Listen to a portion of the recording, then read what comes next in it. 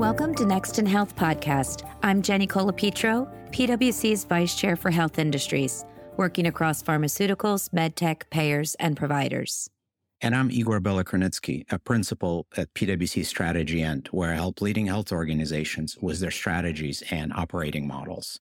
And today, we're going to help you prepare for 2024, and in particular for the year in deals in 2024. And to do that, we have two fantastic returning guests with us. We have Nick Donker, our deals leader for our health services team, and we have Roel van de Acker, who is our deals leader for our pharma and life sciences team. And we love having them on because they help us make sense of the deals market today and where it's headed. And they have just published their 2024 deals outlook. And their outlook, they say, is cautiously optimistic. So we will find out why they're cautious and why they're optimistic. So we're excited to have them on the podcast. Also, if you happen to be at the JP Morgan conference in January, Roel will be there and we'll be excited to discuss the deals environment with you. So Roel and Nick, welcome to the podcast. Thank you, Igor. Excited to be back. Yeah, thank you, Igor. Excited to be back with you. We're excited as well. And before we start thinking about the next year, let's maybe spend a moment and reflect on 2023, the year in deals that we've just had. What were some of the big drivers and forces that shaped it and brought us to kind of the results that we're seeing? Maybe, Nick, let's start with you. Great. Thanks, Igor. And again, excited to be here. From a health services perspective, and again, for those of you, my focus will be on health services, and Igor noted, the overarching headwinds are several, and I think they permeate across both myself and Roel's sectors. I'll share a couple of them with you, and then Roel can chime in, obviously, from a PLS perspective. But listen, we've got one of the highest interest rate environments we've had in a long time, at least in the past 15 to 20 years as you think about deals and the ability to effectuate an impact on deals and leverage lending. Between the uncertainty around the market, and between, lastly, the legal and regulatory hurdles that continue to pop up here and there, whether it's market reviews around certain transactions or whether it's actually states jumping in and reviewing transactions, then the headwinds that the legal team and the regulatory environment has created continue to expand and cause some overarching tension in the marketplace.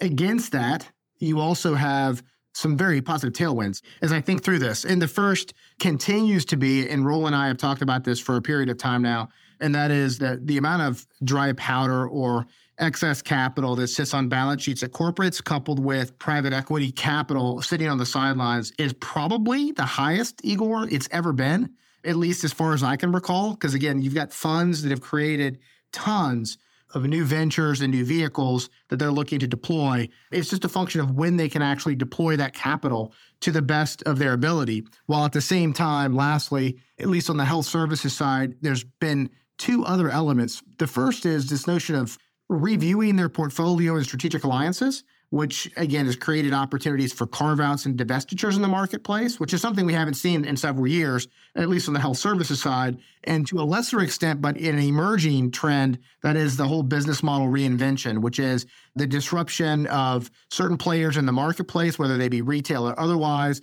that have jumped into the health services sector that have caused the stable entities to really look at their business model reinvention. But let me pause there. Roel, I'll turn it over to you for some of the things you're seeing in PLS. Yeah, thank you, Nick and Igor. Excited to be back. I think if we're looking at the biopharmaceutical subsectors, 23 has actually been a fairly good year from an M&A perspective. If we look at it from a value perspective, on a volume perspective, it probably fell marginally short of our expectations, right? So there's still a healthy levels of activity that we witnessed over the course of FY23. But I think it's a little bit skewed from a statistics perspective by some of the largest transactions that we have seen in a number of years. I think if you get under the hood of what drove the market the way it bent out in 23, I think it's back to a lot of the factors, Igor, you and I, together with Nick, have talked about for biopharmaceuticals broadly. It is this concept of latter half of the decade, losses of exclusivity that continue to drive deal makers towards transactions that offer them access to meaningful incremental innovation. If you think about our sector, there still continue to be fantastic strides from an innovation perspective.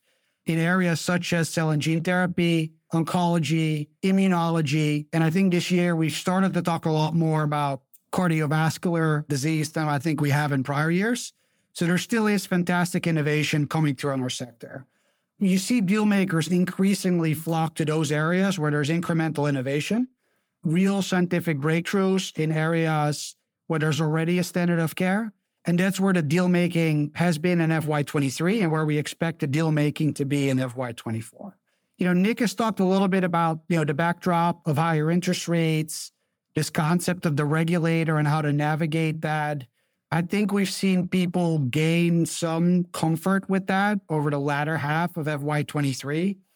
And we think that that will continue to somewhat normalize into FY24, which is sort of the basis for our outlook that we've published. And it's sort of along the lines of what Nick sketched as well for health services, that we continue to be optimistic for the upcoming year. The IPO markets have by and large been shut for biopharma, and that's an important lifeline for the sector. We expect that some of that will slowly open back up in 24. And we continue to believe that with all the ongoing cost pressures, right, whether it's tax, whether it's interest rates, whether it's the tail effects or the second order effects of inflation, people are going to increasingly look to M&A to kind of drive the portfolio forward. So those are some of the themes that I'm seeing on the biopharmaceutical and medtech side. And I think it kind of weaves in quite nicely to kind of the concepts that Nick has advanced.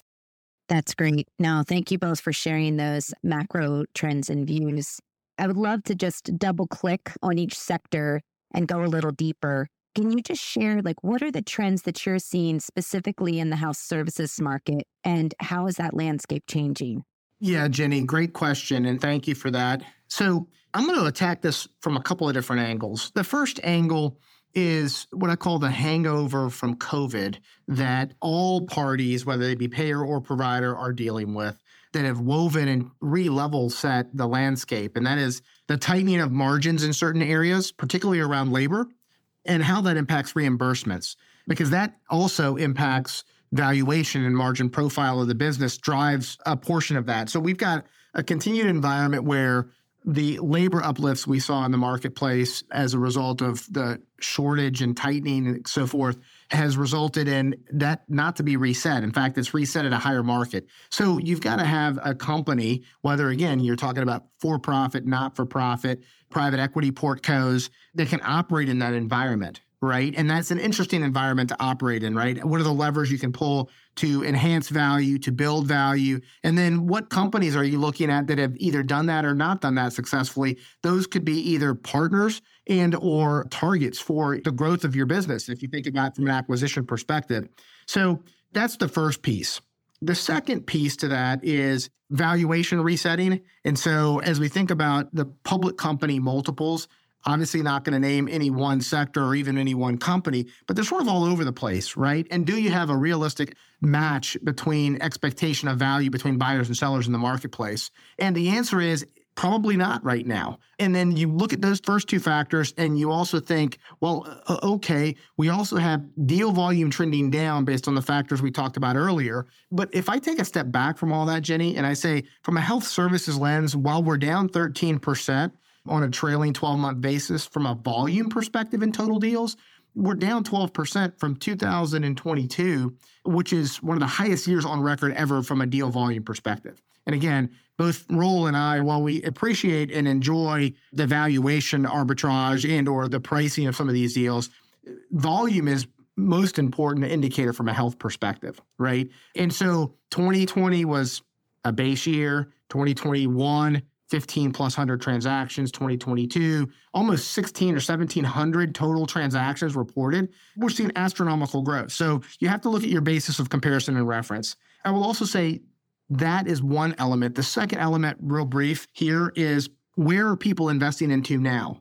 Igor and I talked earlier, when you think about this roll-up strategy that's happening, well, we're in the 8th inning of that right now. And so they've already gone through the first wave, harnessed those, realized value on those, built them, traded them. Now we're into things like med spa, pain care, non-reimbursable, think fertility, self-pay, cash businesses that are in this level of this playbook roll-up. You also got a changing in dynamics, right? With reimbursement being fixed and this notion of corporate strategy and value-based care, where if I had $1 selfishly for every time a payer or provider said value-based care in one day, Igor and I would be very wealthy individuals at this point because of just the sheer volume and nature of people wanting to double click on value-based care, which is, focused on quality of care and improving patients' lives and having the payment being based on the quality outcomes.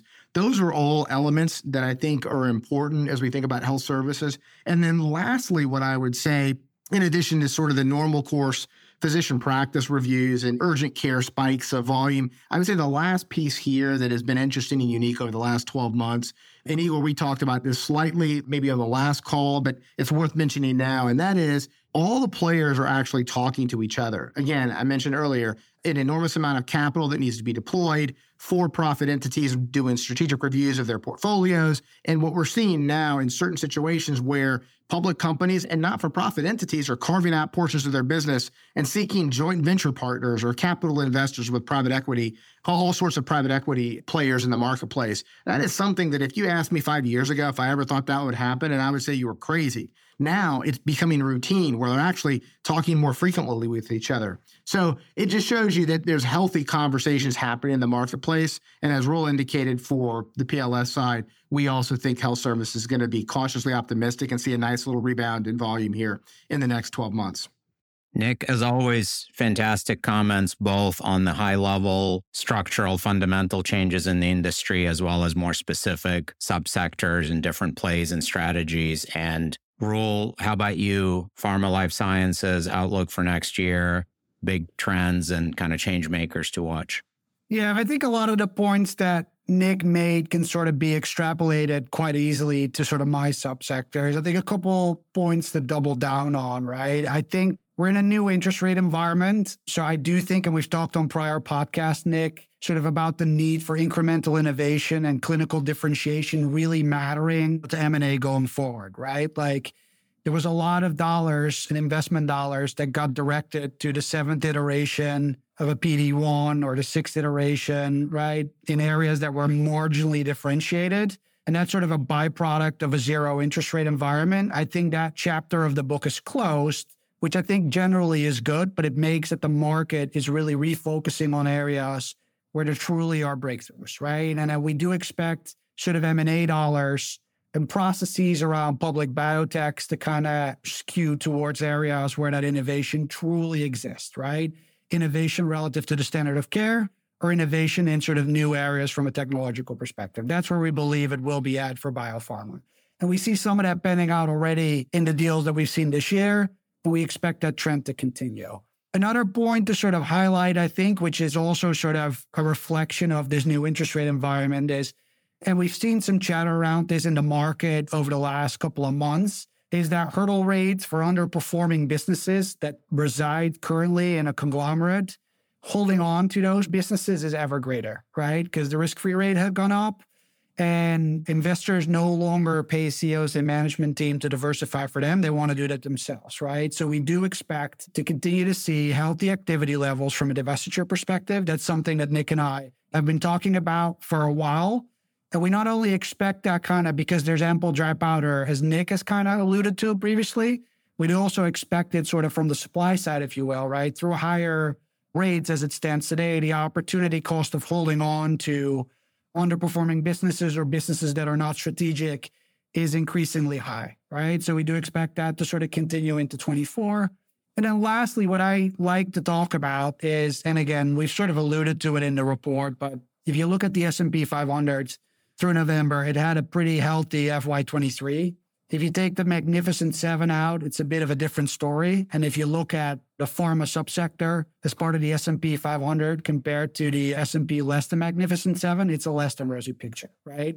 So increasingly, there is a divide between the winners and the losers. And I do think that the focus on delivering shareholder returns is going to be ever greater into FY24. Those that are in the therapeutic areas or can deliver that concept of differentiated science, areas of unmet medical need, those are going to be the winners. And if you're not in those areas, you're going to have to proactively pivot the portfolio to get there.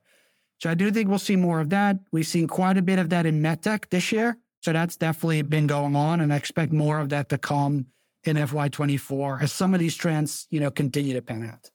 That makes sense. Nick, can you speak to the role of regulators and the impact that they've had on deals this year? What stood out to you so far? Yeah, Jenny, I think what we're seeing just holistically for health services is deals are taking longer because they're requiring additional layers of approval, whether it be through the federal government and or state. And I would tell you that this has been something that's been bandied about in the press for years, right, with respect to regulators as a whole. And it's really a 2 or 3 pronged approach. One is, are you creating a monopoly? Is there any concern around reduction of care, cost of care, access to care, right? All the right reasons to make sure that services aren't being withdrawn from markets and patients are getting the best possible outcome at the most cost-efficient manner, right? So clearly no issue from my perspective around any of that, right? That's ultra important. It really is just a function of when you think about this potential, and at least in California that was recently passed, this extra layer of scrutiny, right? So if you dealt in the pharma space for a period of time or distribution of drugs, you had, if it was a sizable transaction, you had a regulation potentially at a national level, right? And any state that you did diligence or work in for providing those services had to be pharmacy approved from a licensing perspective. And now if the target or entity resides in California or has a presence in California, there's a state level. So you can see that as the more complex we do from just a review process perspective, it's going to take longer. And I think that in and of itself is causing frustration in the overall marketplace around doing deals in health services. I don't think it's going anywhere, right, the process, but it's just for this heightened level of awareness when you're thinking about a deal as a whole that all parties should be aware of. Whereas in the past, the ability to diligence and do your work and close in a normal manner was not obstructed by potential regulatory review and approval. Very, very helpful. There's another topic in addition to the role of the regulators I wanted to double click on. Both of you have mentioned business model reinvention in your write-up and in your comments today. And very often some of these new business models come from data. They come from technology, whether it's in new drug discovery or back office administration and care delivery and coverage. So curious to hear your thoughts on the role of some of these new technologies in shaping the deal environment next year. Maybe I'll start with that, and I would maybe answer it in a backhanded way if I may, but it's tough sledding out there, I think, for deal makers in the C-suite right now, right? Particularly in biopharmaceuticals. We have drug pricing going sideways or down in the best of scenarios, right? So that's not helping the bottom line. Higher cost of clinical trials. We have inflation still running rampant. We have global Pillar 2 tax rates coming into effect, right? So the pressure on the P&L while still delivering on the mission for a biopharmaceutical company, right, which is helping patients live better lives, is ever greater. And couple that with the losses of exclusivity that are coming up, I think where we're moving, and this is sort of what we alluded to in some of the pieces that we've put out as well, is, an ever greater need to be creative, right, when it comes to deal making, but also fundamentally think about the promises of technology and what they can do to really reinvent the business model, right? I think that's what we really have talked about, right? So the traditional ways of promoting products may no longer be suitable. The traditional ways of running clinical trials may have to get reinvented. And I think we've talked about that quite extensively. That concept gets a lot of attention in the market, but I think you have to understand it through the cost pressures and the lens that I just suggested. I talked in my prior response about the performance of the pharmaceutical subsector in the S&P 500. You talk about the cost pressures that continue to face the executives, the growth challenges that are embedded, and the pressures of having to do more with less are ever more profound. And couple that with the regulation that Jenny asked about, right? That's clearly there, and Nick talked about that. So when you add all of that up, I do think there's an ever greater need on executives to be creative with new approaches, with new business models, with joint ventures, with risk-sharing models to kind of drive innovation, right, forward, with funding structures, either through private credit or private equity, that move compounds through the clinic. Those are going to be the ways that companies will deliver value, and those that can lean into that are going to be the winners of tomorrow. That would probably be my way of thinking about this. And how that will exactly shape out is going to sort of evolve in FY24 and beyond, but that's what we spend time thinking about at PwC and talking about quite a bit. That's great and very helpful. And since you kind of started us down this road, maybe I'll ask both of you your thoughts on what are the key success factors to doing good deals in 24? It's a tough question. You want to make the start? Thanks, Roel. I think the key success factors for any organization, right, but particularly in this environment, are a couple, at least on the health services side. One is you have to assume that whether you're a provider and or a payer, that any type of reimbursement tweaks or changes aren't going to be substantial just in the current market. That's one lever that you really have limited control over, right? Pricing and so forth. How do you really focus on doing things better, faster, and at less cost? And how are you leveraging your internal frameworks appropriately within your organization to create value relentlessly for your patients or your members if you're a payer, while at the same time making sure that you can automate or outsource or take any of your back office elements and really do the most with the least amount of money, such that you're focused on that creation of value and whatever that means based on your organization. But I think the eye on the prize there is that, and then how, as you think about business model reinvention, as you think about the advent of AI, and you think about the data sets that obviously Roel talked about earlier, how can we use that to, again, continue to streamline, improve, reinvent ourselves and challenge the norm such that we're delivering for our constituents, whoever they are, public markets, private markets, LPs, members, patients. How do we do that where it's harmonious and that we're achieving great health outcomes and doing so in the most cost-efficient manner? That's what I would say the focus should be on. The markets will take care of itself. Those that have will be successful. Those that have not may need to find a dance partner as we think about this, just in the normal course of things. It's, have you looked under the hood recently? Sorry for the car analogy, but have you looked under the hood recently? Are you having an honest conversation with yourself on how you deliver in the market? How are you thinking about your levers? How resilient are you based on ups and downs in markets? And then have you actioned that appropriately? It's one thing to talk about it. It's another thing to actually action it such that you're well positioned in the market to be as successful as you can. Yeah, and I would double down on that, Igor. Have a value lens to everything you're doing from a buy and sell perspective, particularly in this area of higher interest rates. You know, we've seen some more shareholder activism this year. So I think this concept of value in everything you do is important. The competition for public biotechs is still very fierce. We can read it in the public disclosures that come out at the end of such processes.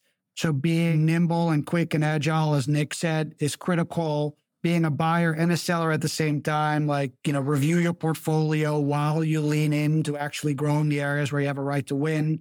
Those, I think, are the concepts. Be technologically enabled in your due diligence. We spent a lot of time talking about that.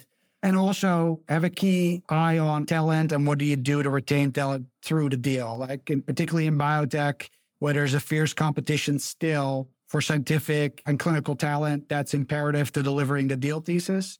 So not losing sight of that, I think, is critical. But I think a lot of the points I raised there, Igor, are dovetail of Nick's, but there's a couple of specific ones, I think, that are appropriately adequate for biopharma.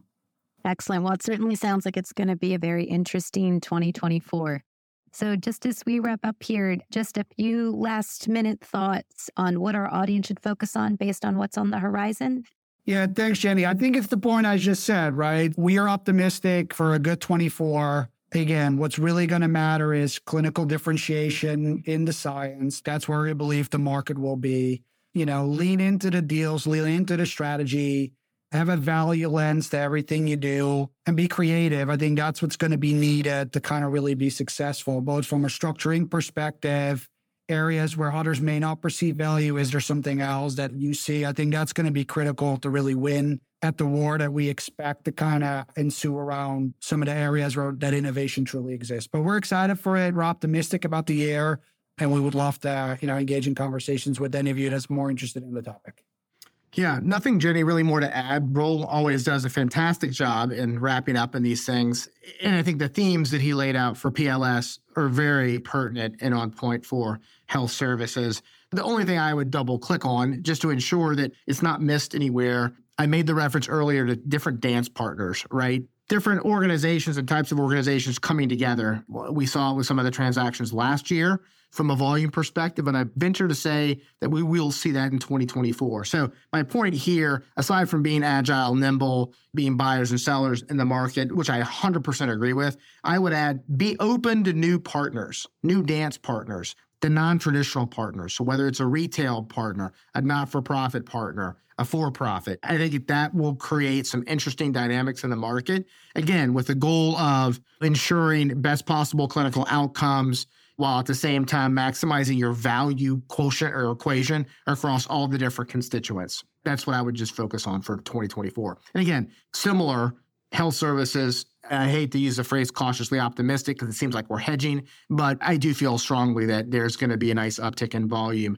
again, off of unprecedented volume high years in 21 and 22. I think 24 is going to be very nice, and we'll see some of that start out here pretty soon. Roel van den Akker, Nick Donker, always a pleasure having you on the podcast. We get a lot of great guests, but you consistently deliver the most insights per second. And so we really appreciate it. We wish you a great year in deals and some great dance partners. And please come see us again soon. Thanks, Igor. Thank you. For this and more on these topics and other health industry insights driven by policy, innovation, and care delivery changes, please be sure to subscribe to our podcast. That way you can get all the great future deal updates and other great episodes of our podcast. Until next time, this has been Next in Health.